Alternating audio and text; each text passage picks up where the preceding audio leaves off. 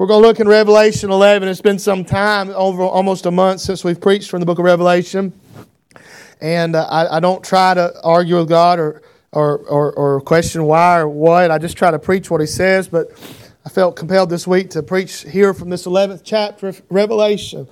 And we'll begin reading in verse 1. And there's several verses I want to read. But I would like for you to stand if you're able and willing to give reverence to the Word of God. Revelation 11, what we're reading about is yet to happen, but it's going to happen. As sure as the sun comes up in the morning, everything we read in this Bible is going to come to pass. And the Bible says in Revelation 11 and verse 1, there was given unto me a reed like unto a rod, and the angel stood, saying, Rise and measure the temple of God, and the altar and them that worship therein. But the court which is without the temple leave out, and measure it not. For it is given unto the Gentiles in the holy city that they shall tread under foot 42 months. That's 3.5 years. And I'll give power unto my 2 witnesses. And they shall prophesy 1,260 days, clothed in sackcloth.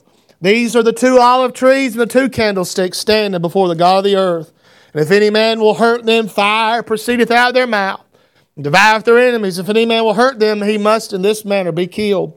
These have power to shut heaven, that it rain not in the days of their prophecy, and have power over the waters to turn them to blood, and to smite the earth with all plagues as often as they will.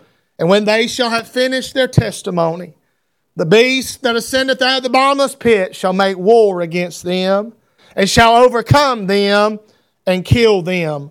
And their dead bodies shall lie in the street of the great city, which is spiritually is called Sodom and Egypt, where also our Lord was crucified.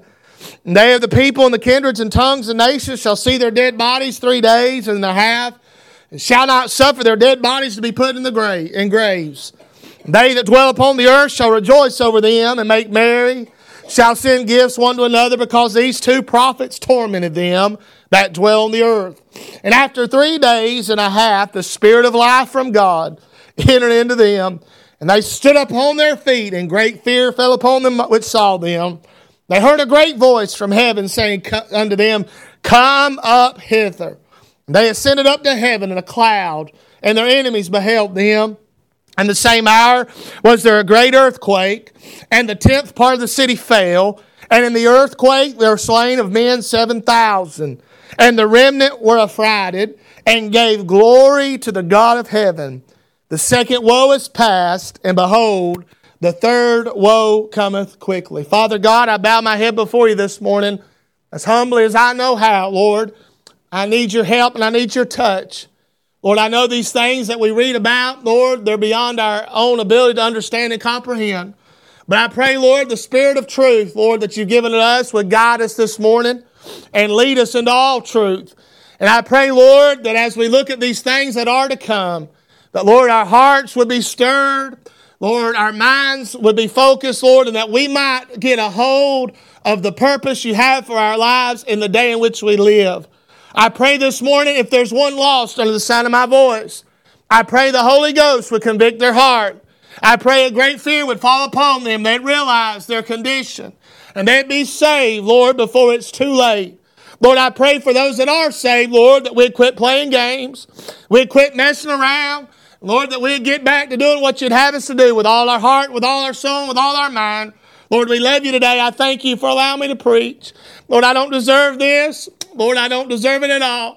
But I thank you, Lord, that in your infinite wisdom, Lord, and because of your wonderful grace, you saw fit to let me stand and preach the Word of God. And I pray now I'd do it in such a way that would please you and would honor you and glorify you, so that when I stand before you one day at the great day of judgment, I would not have to bow my head in shame. But Lord, I'd be able to look you and tell you I did the very best I could. Lord, it's in Jesus' name I pray and ask it. Amen and amen. You can be seated. It's been some time since we've been in Revelation, so I want to give you just a little bit so you know what's going on. One of the hardest things about interpreting this book and preaching it is these parentheses where we are between trumpets, between woes, between vows. Because whenever you get in these parentheses, if you would, They talk about some things that have happened in previous chapters, and then they also talk about some things that happen in future chapters. And it's not hard to get. It's not hard for somebody to get confused when you're trying to figure out, is this something that has happened or is this something that's going to happen? But I just want to do the best I can. And if I say something that's not exactly right, and I'm not trying to be wrong, I try my best to rightly divide the word of truth and say what God has said. Now, there's some that want to spiritualize the entire book of Revelation. And there is symbolism in the book of Revelation. But I believe what we read about just now is something that is literally going to take place. I believe that God's got two witnesses right now in heaven that He's going to send to the earth during the Great Tribulation. They're going to be the last witnesses God sends to earth. Think about that. Brother Larry, God's been sending a witness to this earth for a long time. You know the first prophet was Abel? You say Abel was a prophet? I thought he was a martyr. He was a martyr, but he's also a prophet. What was he a prophet? Well, his blood cried from the ground. And God's had a man and God's had a message for every generation.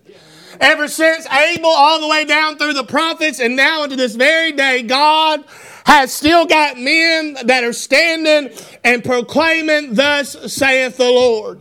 And these two witnesses here, I want to just start, let's just give a little background. Verse 1, the Bible says there's going to be a reed like unto a rod, and the angel stood saying, "Rise and measure the temple of God."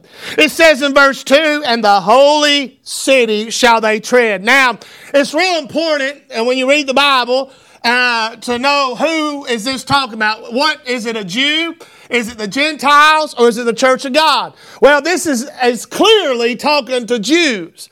It's the temple of God and the holy city, a specific place. Now, there's been other temples. We know the first temple Solomon built. And it was the most glorious of all the temples that have been on earth or shall be on earth until the millennial kingdom. Now that temple was destroyed by Nebuchadnezzar and the Babylonians around 586 BC. And then the Jews came back under Ezra and Zerubbabel and Nehemiah, and they rebuilt another temple there. And that temple, when they built it, the young men rejoiced and the old men cried.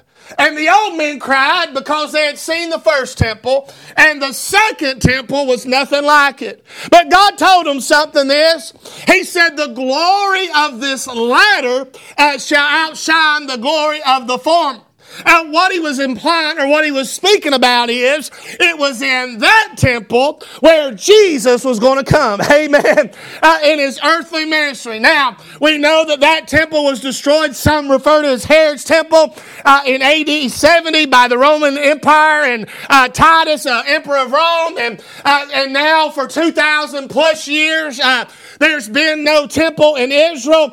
But I want you to know that doesn't mean there will not be a temple in Israel. Right now in Israel, there is a mosque sitting on that hill where the temple once was, and I believe it's to the mosque or the something of Omar is what they call it, the Golden Dome.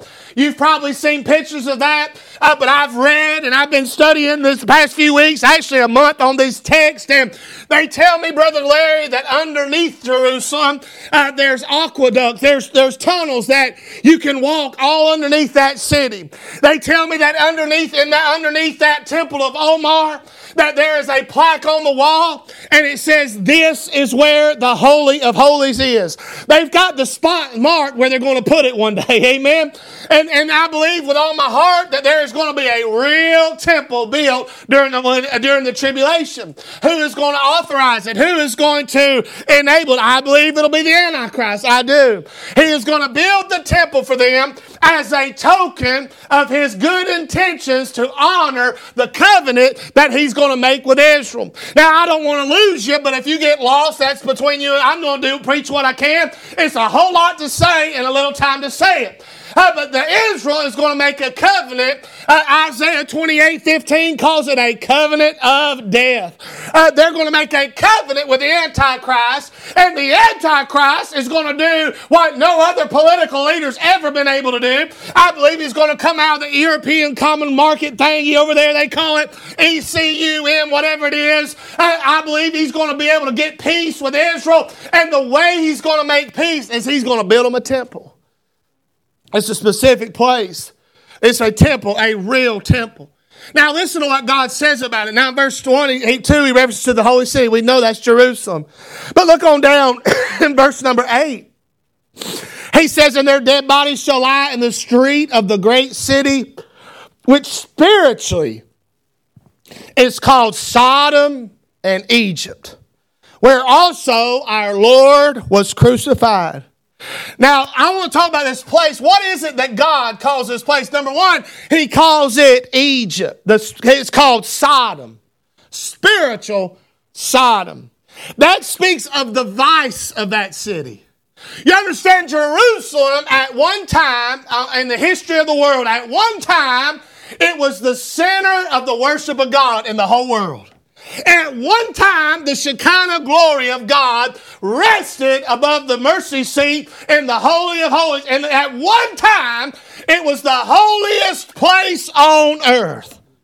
But during the tribulation, it's going to become like unto Sodom. It's going to be, and I want you to know that it's going to become the hub of all perversion.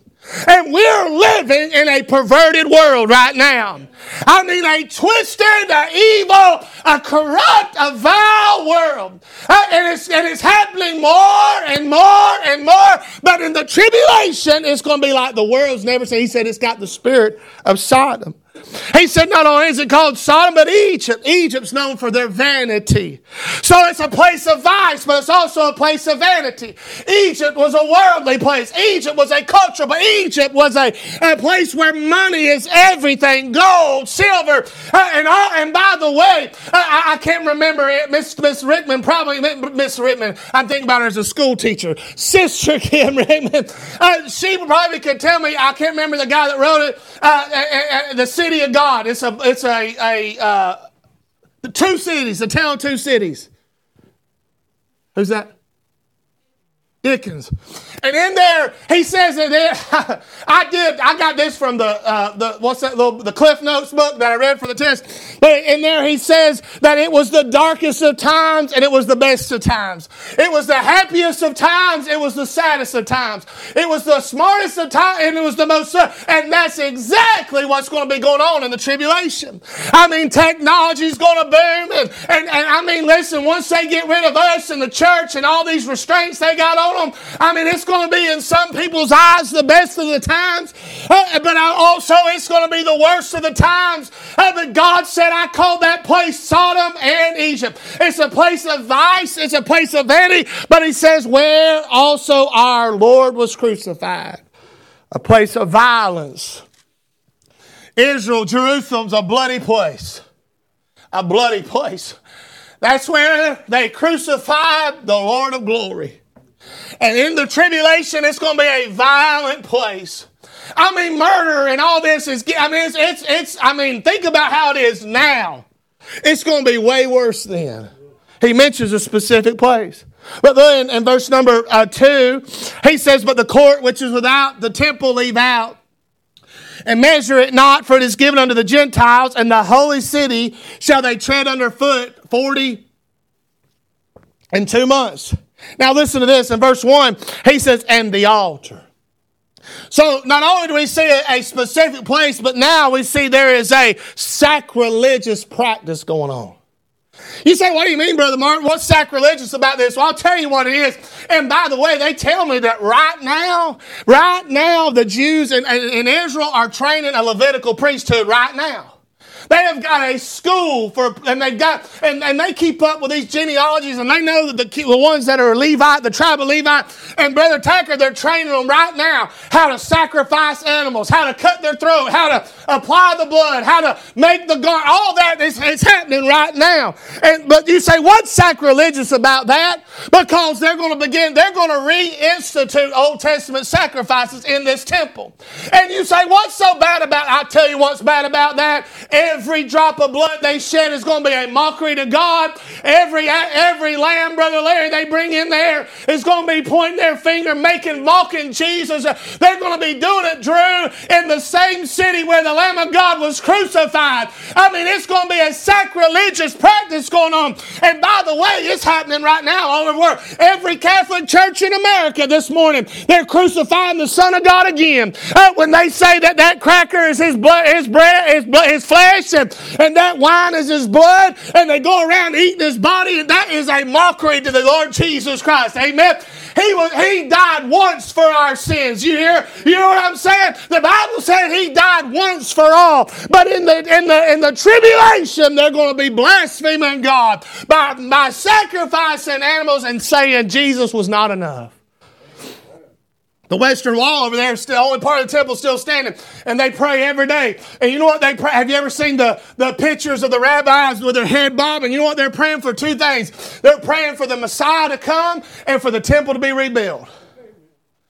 And oh, if they could only know, their hearts are darkened, their eyes are blinded.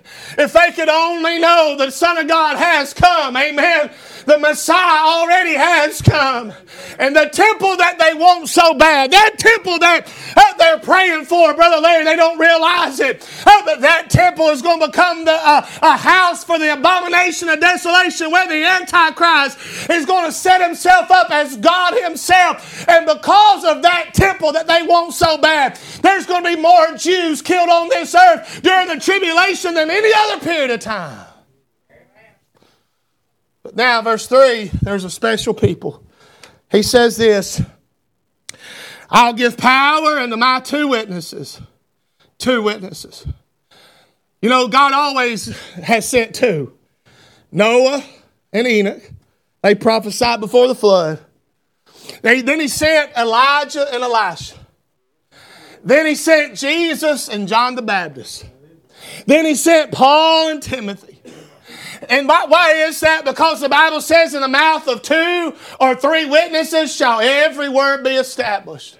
He has 2 witnesses. There's a lot of debate about these men, who they are. Some say Moses and Elijah. Some say Enoch and Elijah. I believe it's Enoch and Elijah because Moses died and it's appointed that a man wants to die. He can't die anyhow. It could be. It doesn't matter. Some say Moses represents the law. Elijah represents the prophets. We do know in Luke chapter 9, Moses and Elijah come down here to earth and spoke with Peter, James, and John on the Mount of Transfiguration. So it has happened, but now God says, I've got these. Now, first of all, I just got to get this off my chest. We have got a wonderful, loving, merciful, graceful God. You understand me? You say, what do you mean? I mean, in the midst of the great tribulation, as God's judging the earth, as God's pouring his wrath on the earth, it's almost like God just can't let the world go. It's almost like he just has to send them one more opportunity, one more witness, one more messenger. And the Bible says, he said, and I'll send my 2 witnesses. If the Lord will help me just for a moment, I want to preach on this. Can I get a witness? Now, several years ago, now the older I get, the more that several number means. When I was 17, 18 years old, I went with Brother Willard. He preached in Concord, North Carolina for a preacher named Tommy Steele. Tommy Steele is a black preacher. And they get down. I'm talking about they get down in that church. They do. I mean, they got the organ, the zoom, they got it all. And Brother Willard was preaching, and it's a large church. You know what I'm saying? And Brother Tacker, it was the second night we was eating before church, and Tommy Steele looked at me, and I looked up to him. I mean, I did. I admired him. I could probably preach to y'all every message I've heard. He has one message he preached on: the devil's raising Cain, but God's still able. Amen. And he's got another one he preaches on Naboth, and he says, you can't have it. My daddy gave it to me. But anyhow, Tommy still, we was eating, he said, hey, son, he said, could you preach a little bit tonight? And I said, yeah, but on the inside I about died. And Brother Tacker, I've never enjoyed preaching more than I did that day because they preached more than I preached. And those preachers, you've watched enough TDJs. Don't lie. I know you sneak around and watch them. And they'll say that statement, can I get a witness? And what they're saying is there anyone here that would bear witness with what I'm saying? Is there anybody here that would agree with what I'm saying? Is there anybody here that knows what I'm talking about? Can I get a witness? And I'm glad that God's always had a witness, aren't you? I'm glad that God had a witness at 1221 Harmony Street at Gainesville, Georgia on a December night when a 16-year-old boy was sitting in a pew. And that witness stood up and preached, thus saith the Lord, and the Holy Ghost convicted my heart. If it hadn't have been for a witness, we'd all be on our way to hell. I thank God for a witness, don't you? I thank God that ever since Jesus left this earth, there's been a witness for the truth. Amen? This world's been evil, it's been bad, but God's always had a witness. He has two in the tribulation. Now I want you to notice, this is one of the harder portions to apply. But I believe there is application. You know, we're supposed to be witnesses. The Bible says in Acts 1:8, and you shall be witnesses unto me. Jesus told us in Luke that we should be witnesses to all nations. Amen. Everybody in here should say, I want to be a witness. And I believe that we can, even though none of us that are saved are going to be in the tribulation, amen, none of us that are saved. And by the way, everybody wants to argue about that Revelations 4:1 not being the rapture. Well, I'm getting ahead of myself, but you got another come up hither in Revelations 11. And when the come up hither went out, the two witnesses went up. And I got news in Revelations 4:1 when he says come up hither, that's when we're going out. Amen. He says come up hither and we're going up thither. Amen. But the truth is that I think, now listen, I believe that we can see in these two witnesses some things that if we would put into our life, we could be a witness too. Now notice this, verse 3. I'm going to hurry. And I'll give power unto my two witnesses. I'll give power unto my two witnesses. I like the way the Bible says things, don't you? That's why I love the King James Bible. I didn't check the author. I didn't check the NASB, NIV. I didn't check none of them how they said it because you can't beat how it says it right here. He says, I'll give power to my two witnesses. Now the devil's got witnesses too. You know that. And they're in churches. Amen. They're behind pulpits. But these two witnesses, the Bible says, God said, I will give them power. The first thing about this being a witness is this. They are filled with power. Filled with power. These men, now here's my belief. There is a special anointing. There is a special unction. There is a gift that God gives to certain men. And by the way, every man is not supposed to be a preacher. And every man is not supposed to be a pastor. Can you imagine if that were true, there'd be no congregation? It'd just be a whole bunch of, amen. But the truth is that there is an enabling that God gives to certain, God, and here's what I believe with all my heart. I believe these last two witnesses, Brother Tacker, these last two prophets, these last two men of God, the last two he's ever going to send to earth, I believe God's going to fill them with so much power. They're going to have the power of the Old Testament and the New Testament. They're going to have the anointing and the unction and the divine supernatural power to preach in such a way that it's going to shake the earth. There's a lot of debate and argument about when and how and where and what they're going to. But the truth of the matter is, I believe they're going to preach the gospel of the kingdom. I believe them 144,000 Jews that are going to be evangelists sealed in their head by God. These two witnesses are going to have an effect on them 144,000 witnesses. Amen. And they're going to preach with power in ways that people have never seen. You say, well, that sounds good, Brother Martin. That's good for them, but what about us? I want you to know know the very same power that God's going to fill them with, He can fill you with, He can fill me with, and we can have a ministry as well. Filled with power. Acts 1:8 says, you shall receive power. Acts 4:33, and with great power gave the apostles witness to the resurrection. Acts 6:8, and Stephen, full of faith and power, did great wonders and miracles among the people. I mean, listen, I'm Baptist born, Baptist bred. When I die, I'll be Baptist dead. But I'm telling you this morning, the Baptist church in general has dismissed the power of God. We're so scared of it. We're so afraid of it. If somebody even coughs out too much, we get it. If somebody testifies, or if somebody cries, or somebody shouts, or if a preacher gets a little animated or a little loud, or it just blows it's just like, I can't believe what's going on here. But I want you to know where the church began in Jerusalem with the first church in the first century. It was a power-filled church. When those men preached, God worked and things happened. And by the way, it wasn't just the preachers that were full of power. It's almost like we'll say, well, that church is powerful if there's somebody behind the pulpit. That's the mindset, is the man behind the pulpit is the one that's got to be filled with power. But Acts 2:4, it says they were all filled. Amen. 120 of them were in the upper room. You know how many of them got filled? 120. You know how many of them preached? 1. You know how many got saved, baptized that day? 3,000. So I want to ask you something. Was it because there was one man filled that 3,000 got saved? Or was it because there was 120, amen, that got? I believe it was because the whole church got filled. It wasn't just one man, it was all the men. It wasn't just one woman, it was all the women. And by the way, women and children, young people, if you're saved, you need and can and must be filled with the Spirit of God.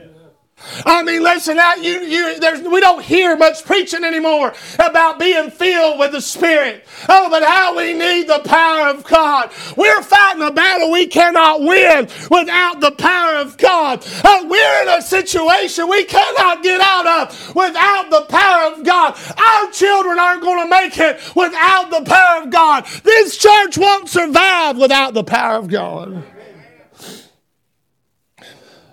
They were filled with power. So I ask you this morning, are you filled with the power of God? You say, but I'm not. Well, do you desire to be filled? The Bible says that the thirsty, the hungry and thirsty He'll fill. Are you hungry? Are you thirsty? Do you desire to be filled with the Spirit? Being filled with the Spirit is not me having more of God. It's God having all of me. Amen. Amen. The Bible likens to being drunk. Ephesians 5 says, be not drunk with wine, wherein is excess, but be filled with the Spirit. And by the way, that is a command. That is a command to be filled with the Spirit. The Bible alludes to it as walking in the Spirit, living in the Spirit, being controlled by the Spirit. Listen to me, there's no life better lived than one lived being filled with the power of the Spirit of God. Amen. Filled with power. These men are going to be something else. Amen. I hope God lets us get a peek from heaven and see. I want to see it. Amen. I want to see them. I want you to know this morning we can be filled with power too. But we can't be full of God and full of ourselves at the same time. I cannot be full of the power of God and full of pride and rebellion and anger and jealousy and lying and lust and all those things. It's either one or the other. But if you and I will come to God and bow before Him, that church, before they were ever filled, they were in one mind, in one accord, in one place, and they prayed. They prayed together, amen. And the place where they were gathered was shaken, amen. It was shaken by the power of God. What would happen if every member of Unity Missionary Baptist Church had come to the altar today and said, Lord, I'm going to give you all my pride. I'm going to give you all my rebellion. I'm going to give you all my sins. Everything I'm playing with and devil, I'm giving it all to you. I want you to take it all away and fill me, oh God, with the Holy Ghost. What would happen? Amen. Can I get a witness? It's filled with power. Number 2, they were faithful in their preaching. Faithful in their preaching. The Bible says in verse 3, there'll be witnesses. Witnesses. Now, you cannot witness of something to someone until you first witnessed of it. Jesus said in Luke 20, he said, you shall be witnesses. And then in Acts, he said, be witnesses unto me. You have to witness before you can witness. Most of us can't tell others of something because we've not seen it ourselves. I was telling somebody yesterday, I believe with all my heart that churches are full of people who've got it right here, but they've never had it right there. One preacher said this, that he said, you know the difference between there and there? It's hell. Head knowledge, heart knowledge. There's a lot of people that are that close to going to heaven. That close. I mean, they're that close. If you ask them how's a person saved, they can tell you. If you ask them you know what, about Bible doctrine and Baptist doctrine, why do we believe in this? They know all that. They can recite the Lord's Prayer. They can quote the Romans Road. They know all about it. They can quote Bible. They can sing the songs. They know when to sit down, when to stand up, when to cry, when to shout, when to raise their hand. But listen to me, I'm telling you, there's something different in having it here and having it there. They're witnesses. They're faithful. They're preaching. Look at verse 3. I want to show you a couple things. Got to look for clues when you're trying to preach on these things. And there's a clue. It says they'll be clothed in sackcloth. That's a clue. These men are not going to be wearing Hart Schaffner marks. They're not going to be wearing Ralph Lauren. They're not, now my preacher taught me that you need to look like a preacher, you need to act, and when you preach, I mean, that's just what he taught me. So I was like, why do you wear them suits? Because my preacher told me to. Amen. And that's the way I was raised. Nowadays, things is changing, but I want to hold on to that one thing. I believe if I was going to meet the president, well, let's just do that, whatever you call that, speak, but anyhow, you wouldn't show up with your work clothes on. You understand? You'd try. But anyhow, these men are not wearing 3-piece suits and ties and flourishing wingtip shoes, but they've got on sackcloth on their bodies. You see, they're faithful in preaching a sad message. That word sackcloth, it speaks of mourning and anguish. You say, Brother Leonard, what's that got to do with being faithful? Well, it's much easier to preach a happy message than a sad message. They're wearing sackcloth because they know the end. They know what's going to happen. Now I'm talking about this is going to happen in modern day. This is like modern, you understand what I'm saying? And can you imagine people looking at them and laughing at them as they stand there? I believe they're going to preach outside the temple. I believe it's going to be right there in Jerusalem. And they're going to be preaching to them saying, what are you going in there for? The Lamb of God's already been slain. Why are you doing this? You're wrong. You need to get saved. You need to turn to the God. And they're going to look at them. And I'm telling you, it's hard to preach a sad message. It's hard to tell people that hell and heaven's their only option. It's hard to say the way is called straight and narrow. It's hard to say there's just one door and that you can go in. But I'm telling you what we ought to do in the modern day in which we live is take off our fancy robes of religion and put on the sackcloth again. Amen. Sad message. Verse 4. These are 2 olive trees and the 2 candlesticks standing before the God of the earth. Not only do I have a sad, but it's a shining message. They're like candlesticks. Candlesticks give off light in darkness. Matthew 5:16, let your light so shine before men. Think about this. We're living in dark times, but nothing like they're going to be living in. In fact, Drew, they're going to be the only 2 candlesticks on earth. But guess what they do? They shine. They shine. You say, Brother Martin, there was a day and a time where there were so many more people that believed like us, acted like us, taught like us, did like us, and there were so many more people. I'm telling you, there's never been a time where we need to shine more than we need to shine now. People are groping in darkness, having no idea where they are, where they're going, or where they've been, and these 2 men are going to shine like lights for God. It's a supported message, though. Look at verse 5. If any man will hurt him, fire proceedeth. You ever heard of a fire-breathing preacher? Fire-breathing preaching? There they are. So I just don't believe that. Well, I ain't going to say what I was wanting to say, but I believe it. We're not talking about this is this is tribulation time. That's not all they're going to do. But I'm telling you, say, how are they supported? Because God's going to defend them. He's going to protect them. He's going to watch over them. They're going to be on the #1 hit list. I mean, every Friday night when they come on America's Most Wanted, I don't know, they'll probably call it something else. Babylon's Most Wanted or Rome's Most Wanted or Antichrist Most Wanted. And #1, it's not going to be 1 and 2. It's going to be 1A and 1B. It's going to be Elijah and Enoch or Elijah, and they're going to have a picture of them with sackcloth on. And they're going to say, if you see these men, you kill them on sight. Can you imagine the bounty that the Antichrist is going to offer for their lives? He's going to tell them, hey, we'll give you this, we'll give you that. You can have this, you can have land, you can have power. And people are going to try to hurt them through. They're going to try to kill them. They're going to hunt them down. But when they get close unto them, amen, they're going to breathe fire out of their mouth and consume them, amen. And by the way, do you know the preacher's best defense is to preach the word? That's the best thing we can do is just what our word, what thus saith the Lord. But I'm telling you, they are going to be supported. Supported by who? Supported by God. Can you imagine being the only two on earth? God's going to support them. Verse 6, it says, these have power to shut heaven. There's going to be able to bring drought.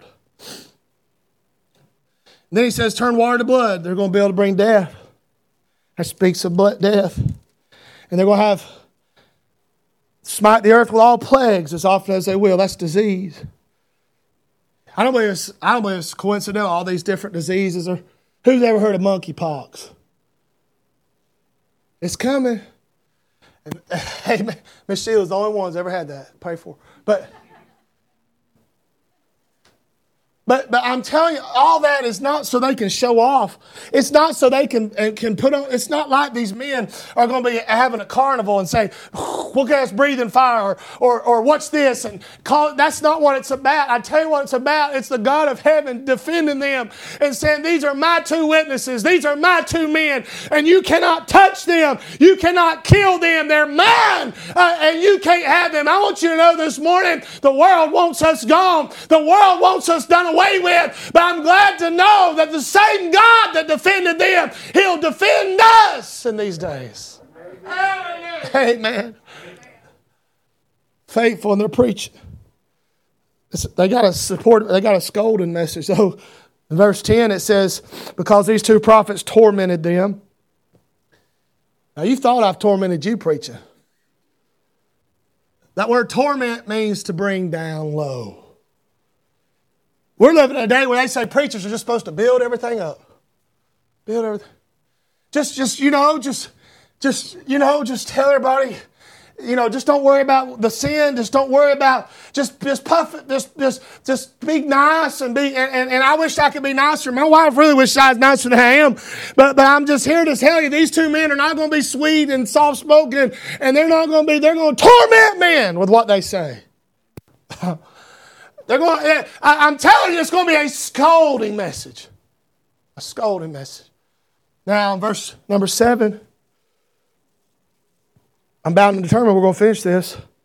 And they shall finish their testimony of the beast that ascendeth out of the bottomless pit. Shall make war against them and shall overcome them and kill them. They're going to be faced with persecution. Do you know today, it's not a matter of if, it's just a matter of when you and I will be persecuted. The good thing is, Jesus said, though, for us not to even worry about what we're going to say or what we're going to do.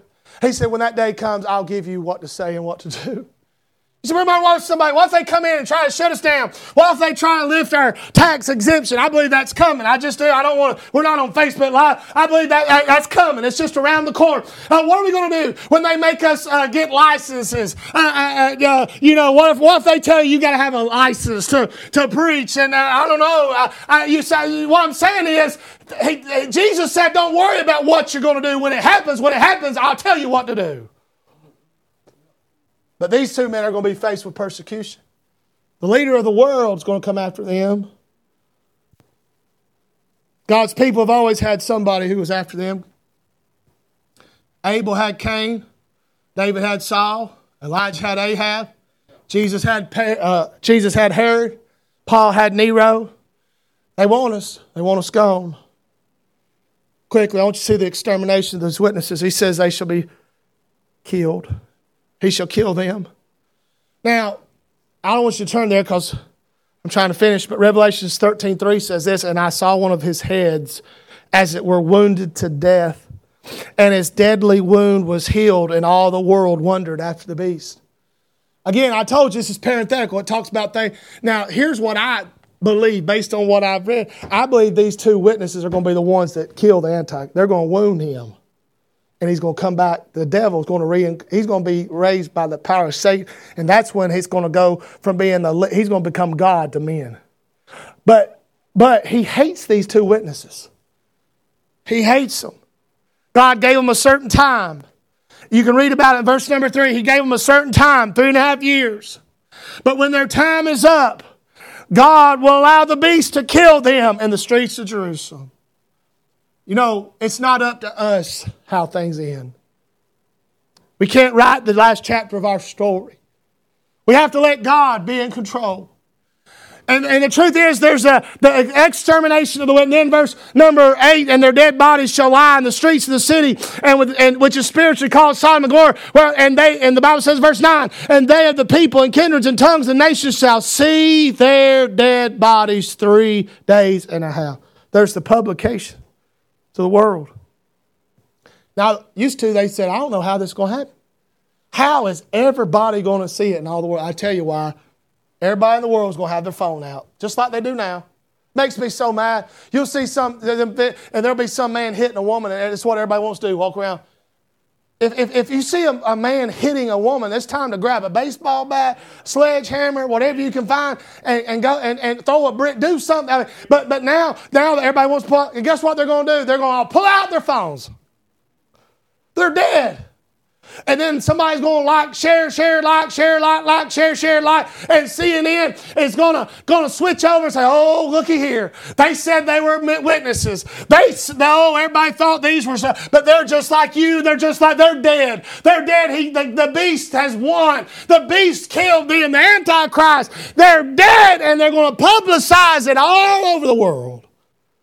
Verse 10, and the Bible says, and they shall dwell on the earth, shall rejoice over them and make merry, and shall send gifts one to another, because these two prophets torment them that dwell on the earth. There's going to be a celebration. They're going to party. Give gifts like a holiday. Cheers will be heard. I want you to know this. I want to be the type of preacher the world rejoices over when I'm gone, not when I'm here. There's a lot of them the world loves right now. I don't want to be the one they love right now. I want to be the one they love when I'm gone. When they say, hey, thank God they're gone. And that's what the world's going to do. They're going to say, oh, hey, they're going to send each other gifts. They're going to get drunk. They're going to have a party because these two thorns in their side are dead. Or so they think. Verse 11, I'm done. And after 3 days and a half, the Spirit of life from God entered into them, and they stood upon their feet. These two witnesses were faced with persecution. These two witnesses were filled with power. But these two witnesses fulfilled their purpose. Verse 7 it says, and when they shall have finished their testimony. Let me tell you this. If you're in the will of God, you're immortal until God's done with you. God, you know when Jesus died? When it was finished. You know when Paul, you say, well, Nero killed Paul. No. Paul was finished. He said, I fought a good fight. I finished my course. I've kept the faith. If you're living in the will of God and you're obeying God and you're doing what God's will for your life, you'll die when God is done with you. Yeah. Amen. And he says that when they had finished their testimony. You're here this morning, you're alive, I believe. Now some I'm worried about, but you're most part, everybody in here is alive. Everybody can just move or do something, smile. Everybody still alive in here this morning? Then guess what? You're not finished.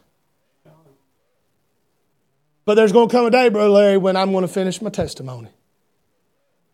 And you're going to finish your testimony, Drew. All of us will come a day when our testimony will be finished. There's inspiration. It says in verse 11, the Spirit of God, the breath of life come into them. The Spirit of life from God. 3 days and a half, they're going to sit there and bloat, turn colors. And there's going to be cameras on them. They're going to be watching them. Think about what an evil world is. Let them two men lay out there in the streets. But after 3.5 days, the swelling's going to begin to go down.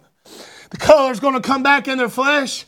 And whether it's Elijah, Enoch, Moses, whether it's Paul, whoever it is, brother Justin, they're going to stand up on their feet. Amen. Amen. Oh my, could you see? The Bible says they're going to be affrighted. The men of earth are going to be affrighted. And guess what? You'd be affrighted too. All the party's going to stop. All the gifts they're going to stop for a moment. Those two men are going to stand up. There's going to be an inspiration. God is going to breathe into them the breath of life. And they're going to stand back on their feet. The world thought they were gone, but they weren't gone. Amen. They're back. Amen. They're back and they're standing on their feet. There's inspiration. Then there's an evacuation. He said, come up hither. Come up hither. And I got news. One of these days we're going to have an evacuation too. Amen. Amen. There's going to be an evacuation. The same thing that happened to them is going to happen to us. The breath of God, the breath of life. Everyone we know, love, that have been around, that have died in Christ, died in faith, have been buried in hopes of the resurrection, planted in the hopes of the resurrection. One day the Spirit of God will breathe life into them too, and they will arise from their grave, and they'll go up just like these two witnesses are going up. Verse 13, there's vindication. In the same hour was there a great earthquake. The 10th part of the city fell. The earthquake, they're slain of men, 7,000. God's going to vindicate these two men. They're going to go up, and all of a sudden, everything's going to start shaking. He says a great earthquake. And a 10th part of the city is going to crumble to the ground. And 7,000 men are going to be slain in this earthquake. What I'm saying is this is God vindicating His two messengers, His two witnesses. It's God saying they were right and you were wrong. It's God saying, listen, you may shake your fist at me. You may mock me. You may make jokes and blaspheme my name. But I'm still God and I'm still in control. Amen. And I want you to know God's going to vindicate His people. He will vindicate us even though the world wants to dismiss us and mock us and belittle what we say and what we do. There's coming a day where God's going to shake the earth. He's going to shake things up. Verse 13, and it says, and the remnant were affrighted and gave glory to the God of heaven. There's glorification.